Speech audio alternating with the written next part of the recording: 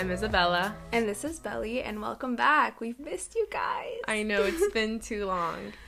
So, by the way, we're recording this on November 5th. Yeah. Thursday? Yes, today's Thursday. Thursday.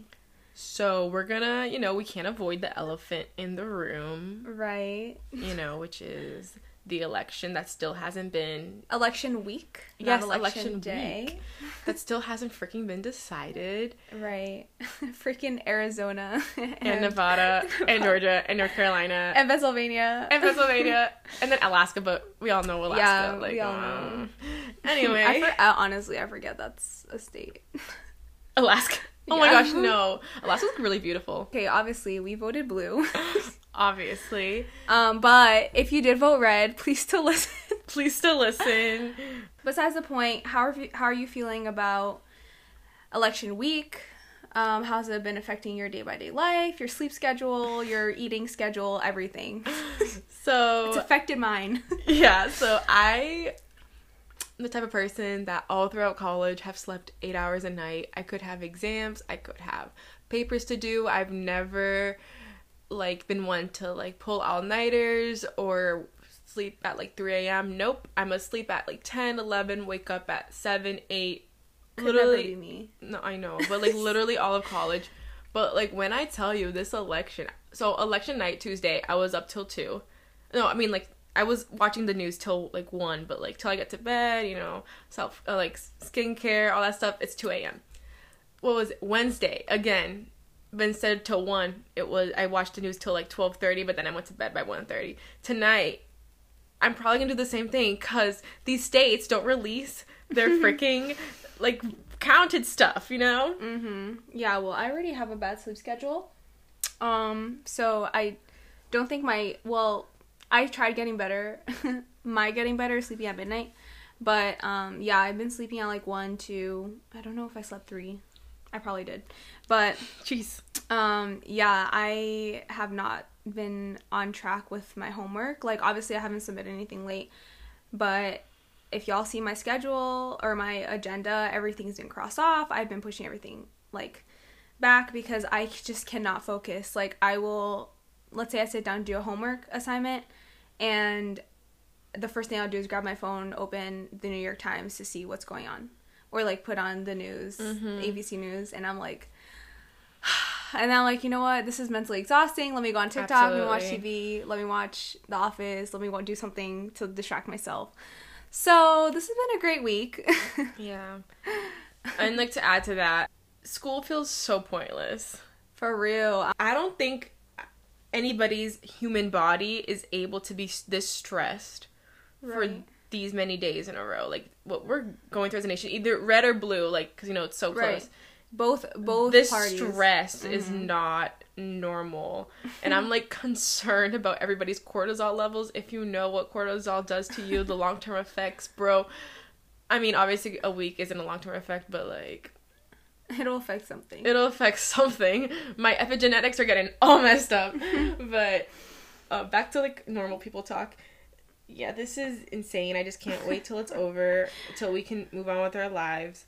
Obviously, me and Belly hope for a Biden presidency, but we both do realize that that's not the end.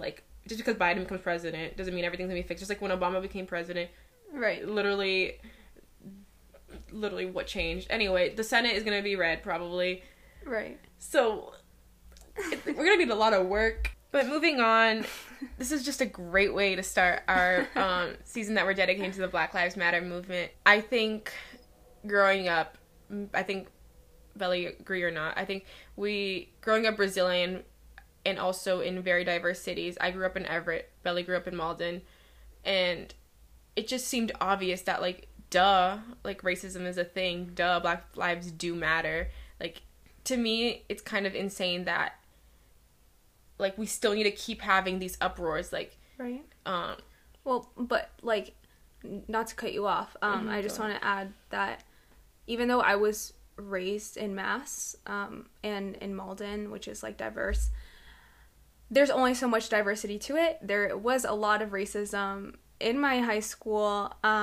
Me personally, I think because I am white, obviously I don't think I was exposed to it as much, and I think I only really started getting educated about these things when I got to college. So I think that even makes it worse because, you know, my city is claimed to be very diverse and like accepting, etc. And then I get to college and I'm like, wow, like I didn't learn any of these things in high school, which proves to show like how flawed the system is. And I can't even imagine like a predominantly white city, how it is for them, because even in a diverse, you know, city, like there was a lot of discrimination and racism and all these things. So no, yeah, I see what you're saying. But like what I'm saying is like to us, it's not even up for discussion. Black lives matter. Right. That's what I meant. Like growing up the way that we grew up, they just matter. Like the debate for all lives matter, that makes no sense to me. Like if all lives matter, then Black lives should matter. Exactly. And that's why I brought up our past, is because it just felt like we should do this season not because of the uproar over the summer, but because it's an important topic. I mean, the fact that it's controversial is ridiculous. Is terrifying. It scares me. I have literally had arguments about this, and I can't believe that I have to. I mean, and there are some people who are clueless and do say all lives matter and are trying to be supportive of Black Lives Matter, but people have to understand that yes, all lives do matter. Yes, let's start with that. They do matter. But that's not the point. The point is... white people are not being targeted because of their skin. Let's start with that. Yeah. So, the point is, we are trying to... For, like, the past, like, so many years, we're just trying... Black Lives Matter is really focusing on Black people need to have the same rights as white people. They need to be treated the same way as white people. And, you know... saying all lives matter is countering Black Lives Matter. I mean, it's really challenging that when it shouldn't be. Yeah, like, to break it down, when people do campaigns for breast cancer, it's not that other cancers don't matter. It's that, right. Let's say, breast cancer has a high incidence rate or high prevalence rate. Like, right. It's just this group, this population, this race is suffering. And not just suffering, they're suffering because of white people and their oppressors, and at least in America, 400 years of just being disenfranchised and being slaves, being raped, being hurt. I don't know. It's just... It's et cetera, et cetera, et cetera. It never ends. So... And we're not even educated fully about I what took, happened. like, one class about the history of America in college. Belly also. Is this semester your first time taking a class in FRAM? Yeah, this is my first semester taking a class at FRAM. I do plan on making it a minor. Hey. Only because I'm a double major and other things. If I could, if I was exposed to this earlier, I would probably try to make my major like gender study or women's study, FRAM, something like that. But it's fine. I'm already junior and I do love science. So, but yeah, I am learning so many different things, and this is just an intro class. Yes. It's 100 level.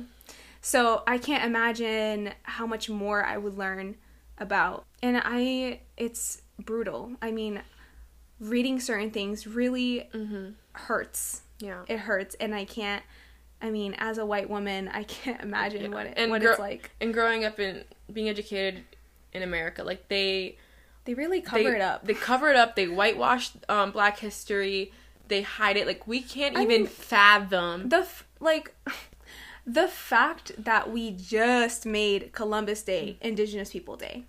Like, it's not even a federal holiday yet.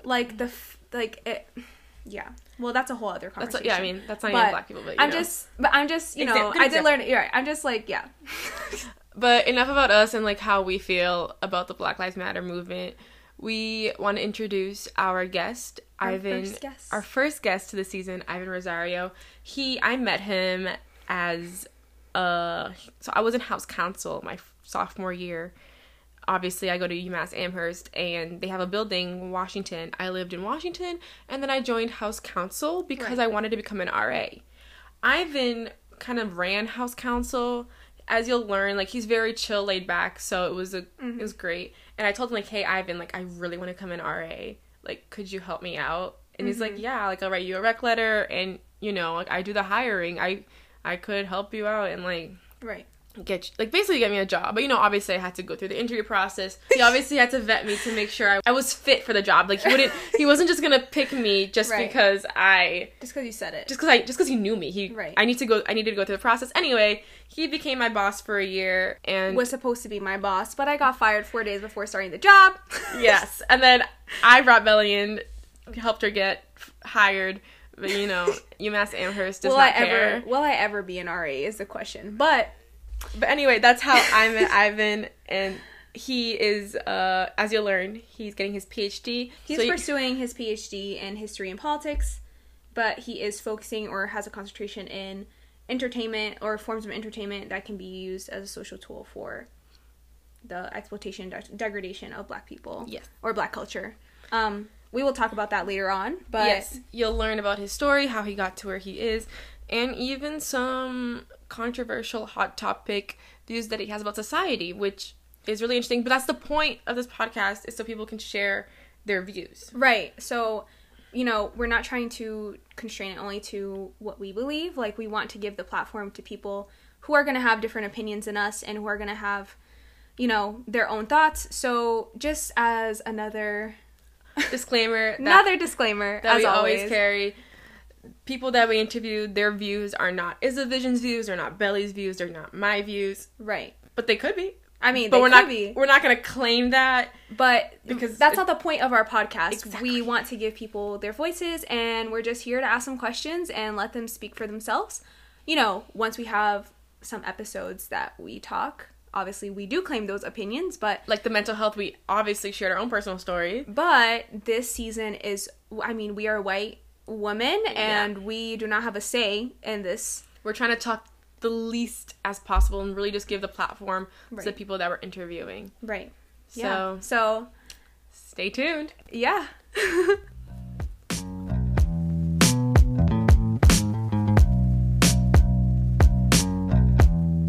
So we're going to jump in our first question, super basic. So just tell us about yourself, and that can be like your age, background, education, etc., etc. And feel free to add anything that you want to add. Mm-hmm. When you say background, what do you...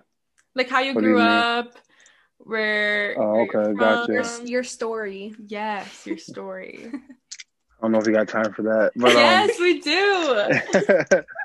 But my name is Ivan. I am born and raised in Springfield, Massachusetts. I am 33 now. I was about to say 32. 33. I grew up, I'm the oldest of 11 children. Oh, wow. So have a pretty big family. My mom is one of 10 as well. So we're huge. Dang. Yeah, big family, always connected, things like that. Didn't grow up community oriented so much. Might have played sports and things like that at the local community centers and things like that. And just ran the streets a lot and just had a bunch of fun. So that was when you were younger. And what about when you started getting older and high school age, college aged? I would say college age when I would consider myself maybe getting older. Because in high school, I never really thought about college. Mm-hmm. I was a varsity athlete all 4 years, but I never thought about going to college because that just wasn't what people around me were doing. We just played sports because that's what we knew how to do. Mm-hmm. So in high school, I just was trying to finish high school and then work, really. And then I had a ton of different jobs. I've been working since my first job as a paper boy, I was 12. So I've been working probably 20 years, 21 years, different, any job you could think of, I probably had. And then I started my freshman year as an undergrad when I was 21. Mm-hmm. So that kind of was a transition. And so transitional phase. What made you want to go to college after being in the workforce for about 3-4 years? I didn't really want to go to college, actually. The second time I was arrested, I had a charge. I was arrested with an uncle of mine, and we were arrested for trafficking 250 or more grams of cocaine. Mm-hmm. So we were looking at 20, 30 years in prison. he's like, I'm 33. He's about 8 or 9 years older than me. Mm-hmm. And so what we ended up doing when we were going through that situation, we took it to trial, and then he ended up making up like a plea deal. Him and the judge agreed on terms, and part of his deal was that instead of us going to trial and like facing the 20 years, he would cop out to 8 years in one day, which is a weird one day thing. 8 years, one day. And then part of that plea deal was that I would pursue some sort of education. And then like, that's how like I started at the university. And like, when I started at the university, I was really like, didn't know what to do. It Yeah. was like four years out of high school. I never took high school serious. I just played sports and got through. Like we only needed like the GPA to play sports we needed a 1.67. Oh wow. So yeah, so like I was playing sports with like all C's and an F, or all C's and two D's. You know, it wasn't like we were into the academic side of any of it, or even being pushed that way. So when I got into Westfield in 2008, I kind of was lost. Like I honestly felt stupid. I was with like, people that was 17, 18, fresh out of high school, fresh out of English class, all these different things. So like having to read and write and all those things was like, I don't know, I felt kind of like out of place, because like I said, even growing up, like throughout grade school and things like that, I never really like read a book.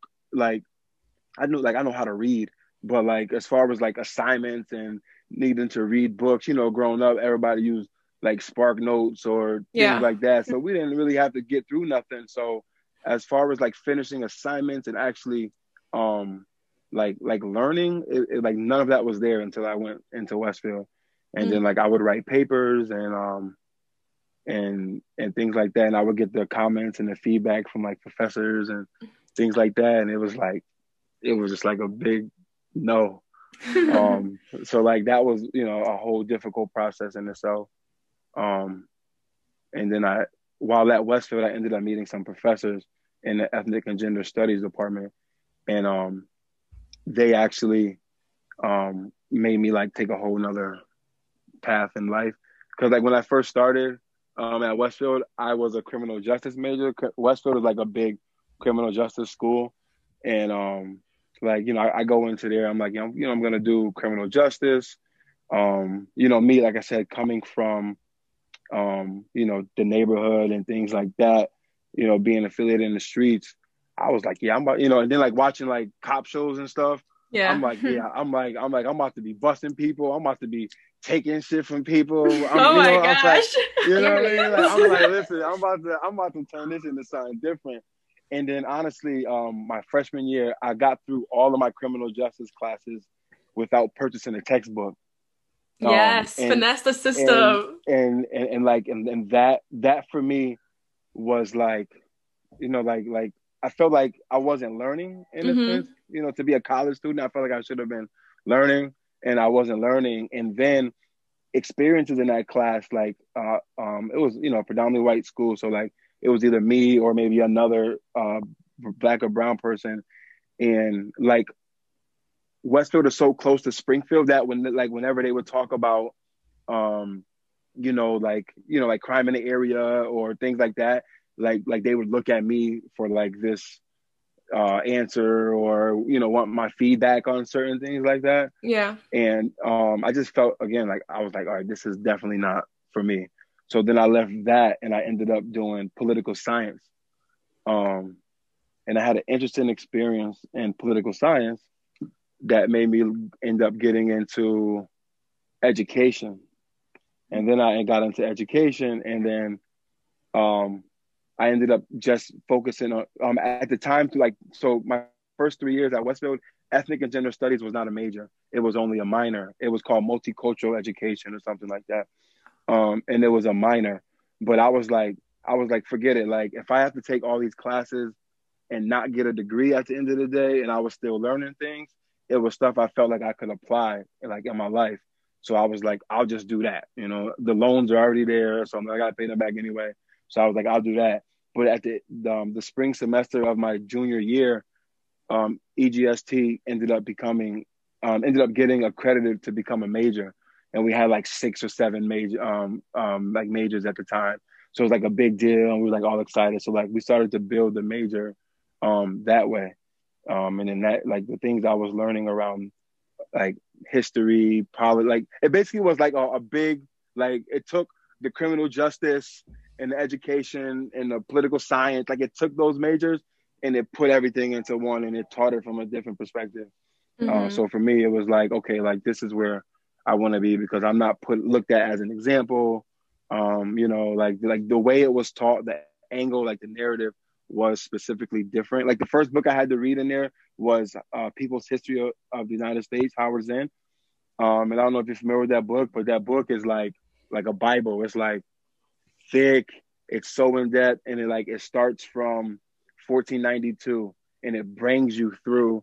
I think the last chapter was like Bill Clinton at the time or something like that, and it brought you right into like, you know, like more of a modern time and like talked about history from the perspective of the oppressed people, and like that kind of just like changed my whole views on like a lot of stuff. And then those professors at Westfield, like I said, I met, and they were really, they kind of like, you know, not kind of, but they really they treated me like a person. It wasn't like they were there, they want to just get me keep moving or whatever. So like they even walked me through the process of like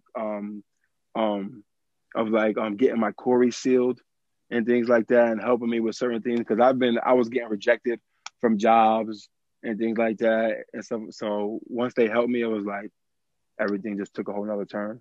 Yeah, that's awesome that they didn't treat you like a case study. They were really invested in your life outside of school, outside of what you could offer because of your experience. But they wanted to make sure once you left college, you were able to be a, you know, productive person. Yeah. Right. Yeah, for sure. Are you two familiar with the book? What's Robin's book? White Fragility.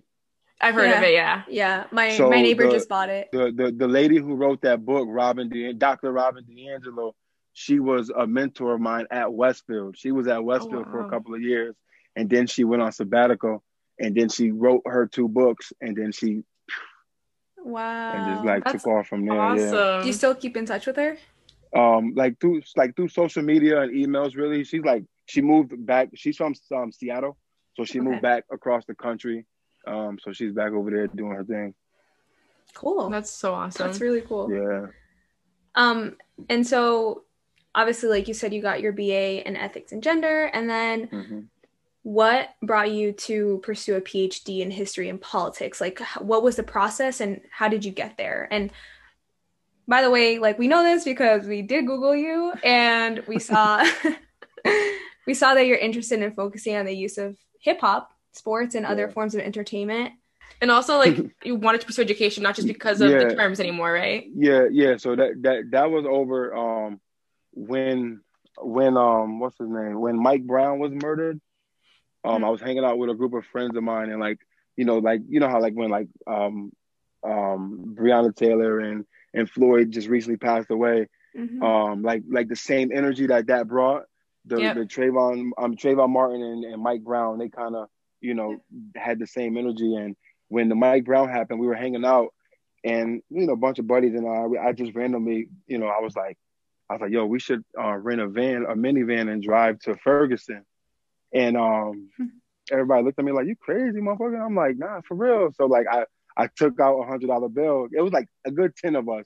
So I was like at least 7 of us. I said, we all put $100. We can get a minivan, 7 passenger. I said, and we can just stay in a motel or something, because we're not gonna be in the hotel. We're just gonna be there for, you know, to be able to be there if we need to be.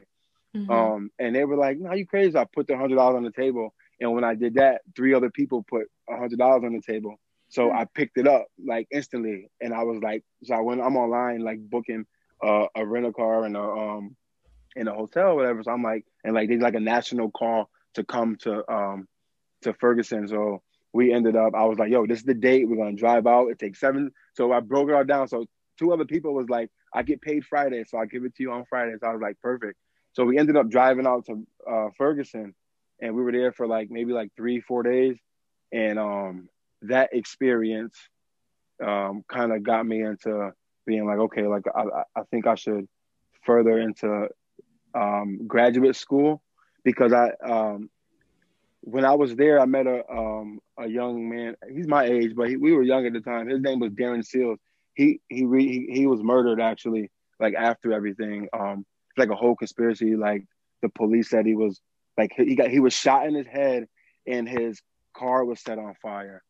And like the police were saying it was like street related, and like us from the streets is like, that's not, we don't do that in the street. We don't like set people's cars on fire. And so like there's like a whole thing, like they think that the police system out in Ferguson actually attacked him as well. Mm-hmm. And because he was really loud, vocal. This was like when Trump was first being elected. He was at Trump rallies, and they like Missouri was like you know, like a hothead. Yeah, like he was being targeted. Yeah. So I still have the recording of him speaking, and like they were like professionals talking, and he walked up on a stage and he took the microphone from him, and everybody was trying to like stop him, and he was like, nah.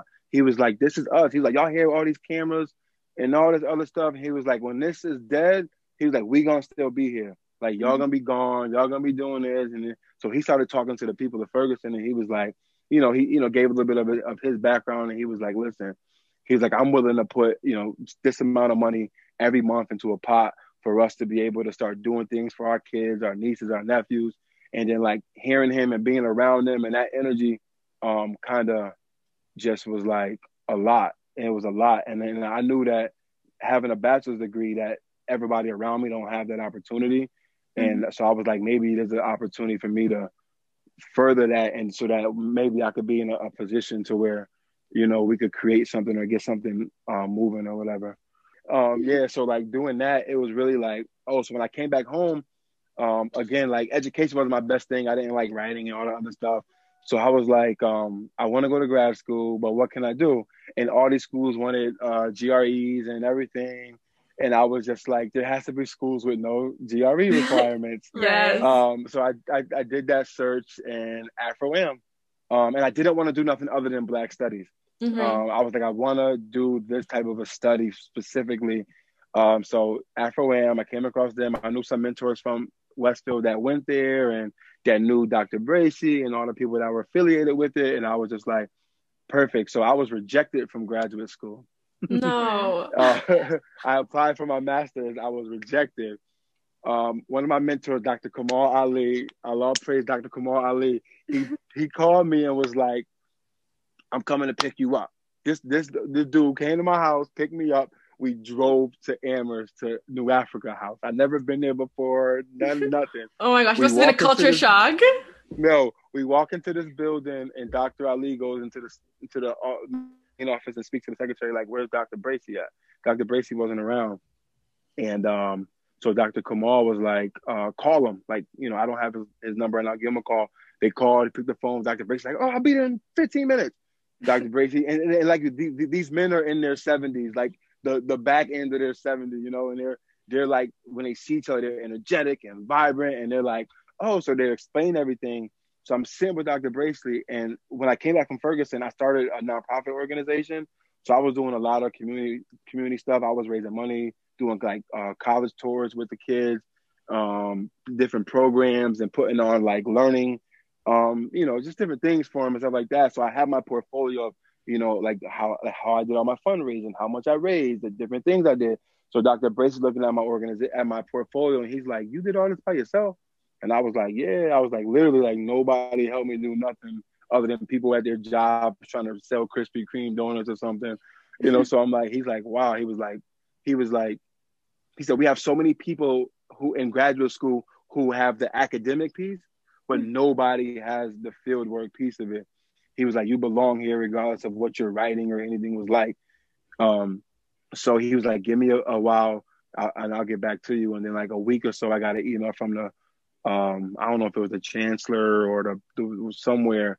And he was just like, we apologize for the confusion. If you would like to still be a student in the Afro-Am department, we would love to have you part of the program. So then I was like, hell yeah, like, why not? So then I did that. And then ever since then, I just like kind of took off and like been learning because like I didn't know really that like I'm still learning grad school. I don't really know the process. This is my fifth year now, um, and it's just really like just learning everything and figuring out like how the process works, like how to stay focused on what it is, and then I learned that I can focus on what I want to focus on. Mm-hmm. And for me, hip hop music and hip hop culture has always been that. My parents were both born in 1969, 1970, so they were raised in the 80s when hip hop was booming and like that's their thing. So growing up, listening to music or out in the car, it was always LL Cool J, Run DMC, Rakim. It was all these different artists, and I was learning from them because they were talking about science and math and street culture and fashion and just so much. And I was like I remember like always having conversations, just like people today watch TV and music anyway. Like you have those conversations with your friends and family, and you build on them. So I was like, yo, like hip hop is education. So I started learning about hip hop pedagogy and all of that. You did the hip hop class and whatever. So it was like I ended up realizing like, like they didn't know what pedagogy was and none of that stuff. So I'm like, oh, okay, I get it. So then it's like, people are doing this stuff. And then it's like, okay, now I got to figure out a way how to make this specifically for me. You know what I mean? So I could focus and fine tune it, to the best of what I like. So that's how I ended up here. And now I'm trying to figure out. So like I'm done with coursework, but I haven't figured out what I'm going to do my dissertation on. The hardest part. Oh my gosh. So it's like I have all these different ideas and things I want to do, but it's just like focus, like just stay, like just do, like you could do all that later. It's like just do something to get through this process, and then you could build on it or whatever. So I'm still trying to like fine tune that and like get that out the way, but I'm giving myself 2 more years, and then hopefully I should be good. Would a dissertation in Afro-Am, do you have to like research, or can you do your own thing? Like, how does that work? It's you do your own thing, but you have to have the research aspect of it. So it's kind of like creating like a thesis, basically. But we don't have to create a thesis for our masters. We just finish the coursework. But basically, what we have to do is create an argument, or like a thesis, and then see what else is out there, and then use those works for us to formulate our own, to make sure we're not using, not like basically using what somebody's already arguing, like to elaborate on it a little bit more or to make it our own. And then we have to do the research aspect of it as far as interviews with people and or maybe just like gathering of materials. Like I have to do an exam which is called the qualifying exam, and we basically have to get like 25 to 30 books, and then we have to basically give like a paragraph or so of like why this book will be used inside of our argument or in our dissertation. And part of being a PhD student, you have to teach at UMass Amherst. Like, so what is it like teaching at a majority white school, especially like something that's about Black culture? So that part for me originally, like when I first started, I was like, I really didn't care for it. I was like, these white kids don't care. Yeah. But then like having the experience and learning that like, like I've had students, I have 60, 70 students in some classes. Then I've had some class where there were only 20, 30 students. So for me, what it is like, I personally tend to write white people off from the beginning, and then like they have to so like I don't just give them the benefit of the doubt like I would do other people. So they have to kind of like prove themselves in a way to me. Like I don't blame you though. Feel comfortable or whatever. Right. So as an instructor, I don't say professor because there's levels to this, but as an instructor, I definitely approach it where I just I give the material. Like the first day, the first 2-3 weeks, I come in and like I'll give my personality. I'll let them know before I teach, like, this is how I am. I'm very loose with my mouth. I might use profanity from now and then. I'm like, if those type of things offend you or whatever, like you can come speak to me, or you give them an opportunity. And then from there, I kind of just give the, I try to make it a creative and fun, interactive thing for them. So then after 2 or 3 classes, you get a feel for the students, because you figure about 2 classes, it's add drop anyway. So you'll know who's gonna drop, who's gonna stay, who's gonna have certain type of vibes, or who's trying to be a certain way. But so you'll learn. So for me, it was just like giving everybody that like clean slate, and then not coming in with like prejudices with certain people, because you mess around and be like, I'm going to give the black students the benefit of the doubt, and you get 10 football players in your class, and one of them only takes academics seriously, and the rest of them are like, nonchalant, come in when they want, Right. Say sorry, so it's like, it's these different dynamics of people, and it's like giving people, just letting everybody come in on that slate, and then moving forward from there. Like, but I definitely get times where I feel like I have students, and like I teach things like hip hop, and last year I did history of civil rights, which is interesting. But like specifically teaching hip hop at UMass, that has been interesting, because I feel like you get a lot of microaggressions. You get people to be like, "Hey, bro, hey, did you listen to this?" And like feel like they gotta talk to me, and have certain mannerisms and movements, and it's like, you can just talk to me like you would, like your roommate or somebody. You don't have to like come to me with like this sound in your voice, or a certain language, or a bop in your step. Like it's just too much, Right. And then I have the dreads, and so people always have this assumption of me. So Mm-hmm. I try not to like come out and be like, let me give people that back in a way. Mm-hmm. But like we were saying in the beginning, I don't blame you for like being weary of white people just because like of the microaggression that you do experience. Right. But it's cool Yeah, that you still like try to give everybody a blank slate, and then they can decide for themselves like if they yeah, take the class or not. But yeah. yeah, for sure. I think another, also working there, because I work not just in the class. I work I work in like campus living and things like that. So like that's another avenue. So for me specifically, like all the campus staff at a PWI is going to be white Most of it, men, yeah. white women. Right. Yeah, like a good 90-95% of it. So like, as someone who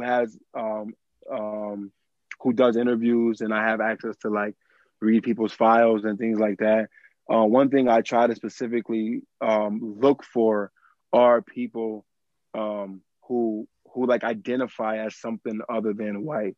And it's not like I'm like, oh, they're black or they're Latino, I'm gonna hire them instantly. Like, you still have to go through that process of like, who's a good candidate, who's not a good candidate, or whatever. But I know that the other 30 colleagues of mine are gonna go after the Sallys and the Calebs and the, you know what I mean? So it's like I'm gonna look for specific last names and specific first names, and then try to give those students the benefit of the doubt, or at least put them on the list, because you worked in that capacity. So Mm-hmm. it's like, if this person don't get it, then this person could get it, or this person could get it. So it's like, even if I think like, a certain candidate's better than these other candidates, I still try to put them on the list so that they're in the rotation of at least, possibly being able to get hired, Yeah. and things like that. Yeah. I mean, that makes sense to me. It's like you're giving someone a chance that probably wouldn't get the chance Yeah, yeah. because of They just society, sit the in way that we have pool. prejudice. Yeah. Right. Yeah. Right. And that's like everywhere. Yeah. And I mean, just Yeah. res life, that's literally everywhere. Yeah. Yeah. Yeah. We wanted to ask you how you want to use your background and education in the future, whether it be your future career or with your family, or just really anything, whatever comes to mind. So there's multiple, like I said, I'm all over the place with even just like learning, but like there's multiple things. I definitely want to have my own school Mm. or community center. I would say school or community center. I say community center because it's a little bit more lax rather than all these different whatever. But I want to prepare children to I want to prepare children to um, to basically pass all the state requirements to get the diploma. But I want to be able to educate them in a way that reflects their interests and that reflects their backgrounds and things they, how, their identity and things like that. Like I remember watching a TED Talk once, and this little boy, he loves skateboarding. Like he does homeschool, and everything is associated with like skateboarding. So the maps and everything. So it was just like after seeing that, I was like, oh, I could really like twist things up. So like that's really one thing I want to do as far as like community wise. Um, I'm a very big weed enthusiast as well.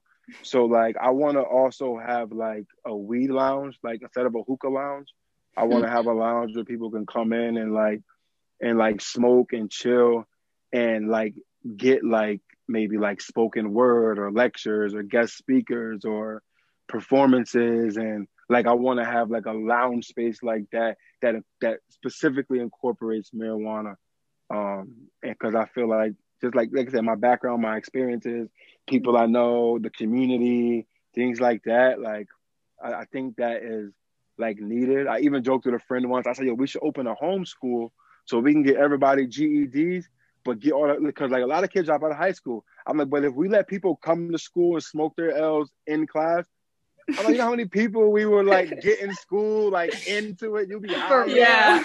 So I'm just like, we have to find creative, fun ways like to engage with people because these traditional things aren't working. Like you guys said, you've seen like sports and entertainment and like I'm really trying to find ways like how we can use all forms of entertainment because I feel like entertainment can be like put into the curriculum instead of reading like Of Mice and Men and Huckleberry Finn and just all these things that aren't relevant to our lives and that we really don't need. Right. I want to be able to create like a curriculum or like classes or things for people to be like to learn in non-traditional ways. Right, and for like to stick, because like I literally did not read. Right, I did not read Of Mice and Men. Is that the name of it? Whatever. Yeah. I did not read it. I just spark noted it, and I collected my A, but asked me what sticked. Nothing. Or what was the importance of all that? Right. The only book I read in high school, from front to back, was Fahrenheit 451, and I honestly think it was like because of like the content, like what was going on in that book, and I was like, yo, these motherfuckers is crazy. Like it was just like really like just people taking over like a society. Yeah. And like here I am, 16 years. I sound old saying I've been in high school 16 years. Yeah. But like also like since you do like are now working towards your PhD, how does that change like how you talk about race with your son from comparing it to your parents? Like and how with my parents, I never really talked about race. Mm-hmm. If we talked about race growing up, it was like white people got money, white people this, or like stereotypes around like blondes and things like that. It wasn't like we were talking about like politics. We weren't talking about history and relation. We weren't talking about those things. So I have a 5-year-old and I have a 4-month-old now. Oh really? So, congrats! Thank you. So So my 5-year-old, he's very smart. He's very in tune with everything. He has questions, and we live in Amherst. So for me, I want him to be very aware of white people. I don't want him. It sucks, but as a child, he can't yell and scream like the other day, a couple weeks ago, we were at the bank, mm-hmm. And like I got out the car, and he liked to sit in the car. I rolled the window down and like watch me as I go to the ATM right there. And so he's watching me, and like this white guy comes out the bank. And often my son will say hi to people and people won't speak back. So like, it's like, and honestly, it's a majority white people, but I always tell them like that aspect, I'll be like, if someone doesn't say hi to you, that's fine. Like, don't keep saying hi to them or whatever, just whatever. Like people don't have to say hi to you. Like that's not like a law or whatever. So like I try to teach them those things, but then the other day when the white guy didn't speak to him, my son's like, hi, and then he's like raising his voice, mm-hmm. So like I'm at the ATM, like inside the glass, and mm-hmm. it causes me to be like look, like what the hell is he doing? And then so I like go out and I'm like, what are you doing? Like I'm mad at him because I'm thinking he's just screaming, and I'm like, what are you like? What's what are you doing? And he's like, I was trying to say hi and he wasn't saying hi. So I was like trying to get him to say hi to me. Like, and I was like, so I had to get in the car and be like, yo, Manny, like, listen, white people are not gonna be responding to you in certain ways. And he doesn't even know like white, he knows skin color, so to speak. But like my son is like, if you've seen him, he's probably like the color of like a Drake. So he's like a like an in between space. Like you might know because he has locks that he's black and he has thick hair. But you know, you see him, you might think he might be mixed with white or something else. So it was just like, I gotta tell him like, yo, like baby, like I'm not being mean to you. Like I want you to be able to have fun, but like you have to be mindful very early that you can't just be screaming at those type of people. At least we be places like black people. He'd be like, yo, and then they'd be like, yo, you know, and they'll like play back with them. But white people would be like, it's just like, yo, like he's a, first of all, he's a kid. And second of all, it's like fucking like loosen up, like, you know. So I really have to have those conversations with him about certain things. You know, I want to educate him on things, but I also don't want to give him more than what he's experiencing. Right. You know, I want to wait until he gets of age to give certain things, but then at the same time, it's like he's young, so he might experience shit at a certain age where it's like he shouldn't have to at 5, but that's just how it is. Do you think it's like hard to find that balance of like what you can and can't say to him? Well, me, I'm the type of person, I don't have a filter. So like my son hears me talk the way I talk to adults. He hears me, you know, so like when I talk directly to him, I might not use certain language as far as like profanity wise. But I definitely try not to shy away from him and just let him know if you know, our kids like, but why? But if he has a million questions about why something is, or if it doesn't make sense, I'll sit there and try 100 times before I just let him be like, okay, just wait until you get older, or like, no, like I try to like they have books for dummies, you know. I try to dumb it down in a way, and even if he doesn't understand like the dynamic of race, he watches Power Rangers, he watches Ninja Turtle, like he watches things where there's villains, he watches things where people treat people, the people are trying to be manipulative. There's always I found it funny the other day. I was saying, why is there a villain in every kid show? Even if it's, you know, like he watches some show about like cupcake, like there's like two different bakeries and they'd be like in competition. But one of the ladies is like a villain. She's always trying to like steal recipes. And I'm like, why is there always that person in kids shows that's like, but in this instance, it's like, it's helpful because it allows me to be like, so you know how in Miraculous this happens, or you know how in this happens, and I can explain it to him based on like what he knows, which is also how I'm trying to teach, you know, being able to use what people like and then connect it to things going on. Yeah. Thank you for sharing. And this is like our final question.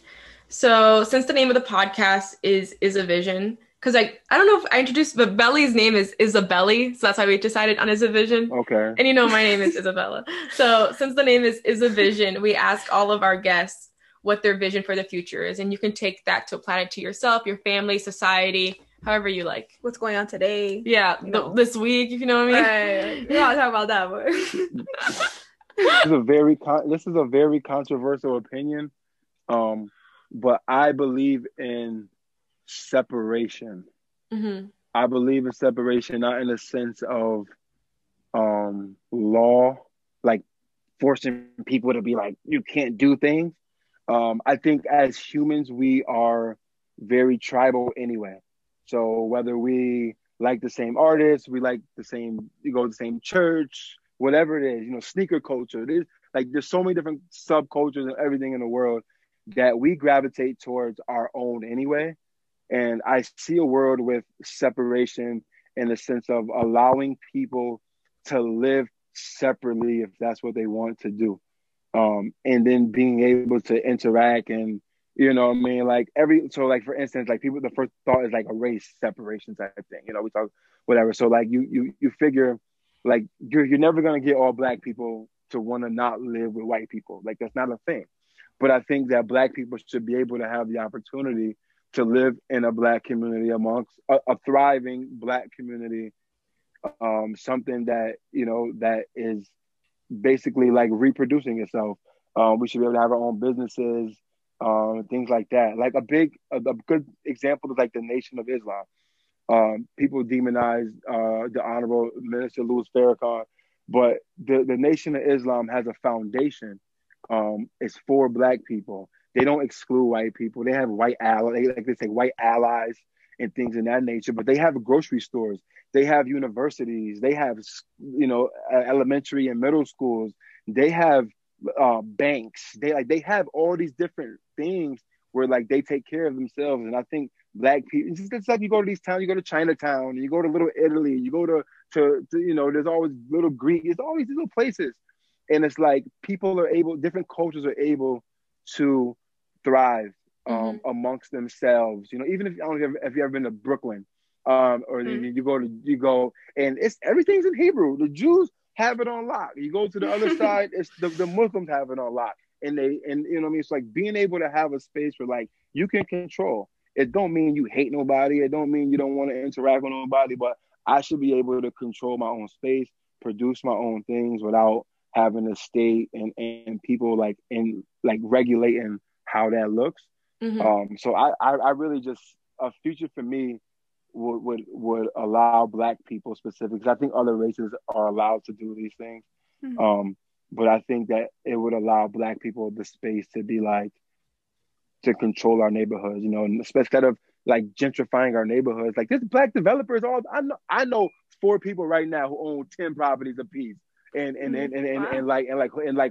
who develop land and sell to people in our communities. And these are people from the streets who went from street life and transitioned into just a friend of mine that I grew up with. He's a little older than me. He just got elected into the state Senate in Massachusetts, the first Latino to ever be elected. And he's from my hood. He's from, like, I know him from the streets. He used to be my director at the YMCA. And you know how everybody in neighborhoods do these little side jobs growing up. And like to see people do that, it's like, yo, the things are obtainable. Like we can make these things happen, but you have to allow us to at least be able to make a decision and be like, I want to shop here and not here, or I want to get electricity with them and not, it's little things like that. I feel like people should be able to just like live, but now everybody want to run off the grid, and it's just like, we shouldn't have to run off the grid and like right. do all that extra stuff.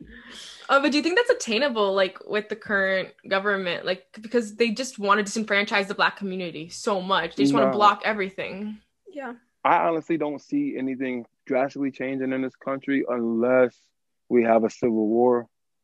People call me crazy. I have very extreme views, but I honestly think, I wouldn't say I'm an advocate for a civil war, but I think we need some type of civil unrest other than destroying businesses and in the streets, because you see other countries, they fight their government with rocks and sticks and all type of man-made things.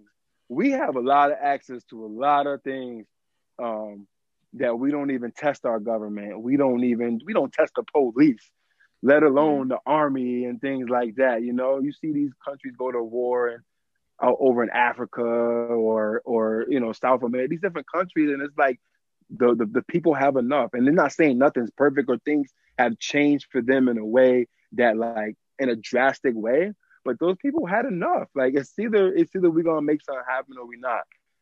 But I don't see that happening either. You know what I mean? So it's one of those things where it's just like, I've come to the realization that, like, I'm honestly just like preparing myself to die and leave something for whoever I create or my family that's like still gonna be here, because I don't have control over those things. I'm just trying to like be like, okay, I like in my life, I know I needed money. I know I needed some type of land. I know I needed certain type of things to get through. So I want to at least leave those things with the next generation or two, so they can have a head start on it. To be like, all right, I can start at 10 instead of starting at 31 or whatever. So it's like, I don't see nothing changing. I think the whole world need to just blow up And then, and Wait, let then me like tell a you though, couple. like you're not the only one who thinks that, because bro, I'm on like on TikTok. I don't know if you're on TikTok, but let me just mention Yeah. real quick. They're always going on about like, yo, like a civil war is finna happen, like after all of this. Like just wait for it, just wait for it. Like you're not the only one who thinks that. Like because of Yeah, everything that's been going on, like you said, like people have had enough. But I feel like the way everything's yeah, structured here, like I understand what you're trying to say. Like it's gonna, like I feel like the way that we're structured and like the fear that's implemented in us, it's gonna be so hard to reach that, like I've had enough, yeah, to the point where they'll act on yeah, it. So I understand what you mean. But I think the next yeah. It generation's takes a lot gonna of take over. organizing. Yeah. Yeah. Oh yeah, yeah, yeah, for sure. At least like the ones that's 5, 6 right now. Mm-hmm. Like so for instance, like the kids, the kids who are 5 being able to be, when it comes to gender identity, being Right. able to like born a man, but being able to at 7 be like, no, I'm a girl. And Mm-hmm. and the little 5-year-old black kid who's raised around the certain politics, like all this shit right now, when those kids get 2021, they already been through all of this. I never experienced none of this when I was a kid, or Right. if I seen when it came to gender or certain things, we weren't talking about these things, or we didn't know. Mm-hmm. We knew we might have knew like gay and bisexual people, but we didn't know people who were so much like out gender this and things like that. And like the world's changing in a way like that I think definitely in the next generation or two, like we might be surprised on how like the laws change and Right. the whole dynamic of it changes. Mm-hmm. Yeah. Agreed. But that's all we have. If you want to share any social media, any other resources, if not, no worries. Any No, books you want to I don't share? got none yet. I'm about to start doing some social media stuff, but I don't got nothing yet. All right. Let us know when Well, you yeah, fund I your appreciate school. it. I know, I right? will do. All right. Thank you so much, Ivan. Nope. Yeah. Have a good one. Whoop, You bye. too.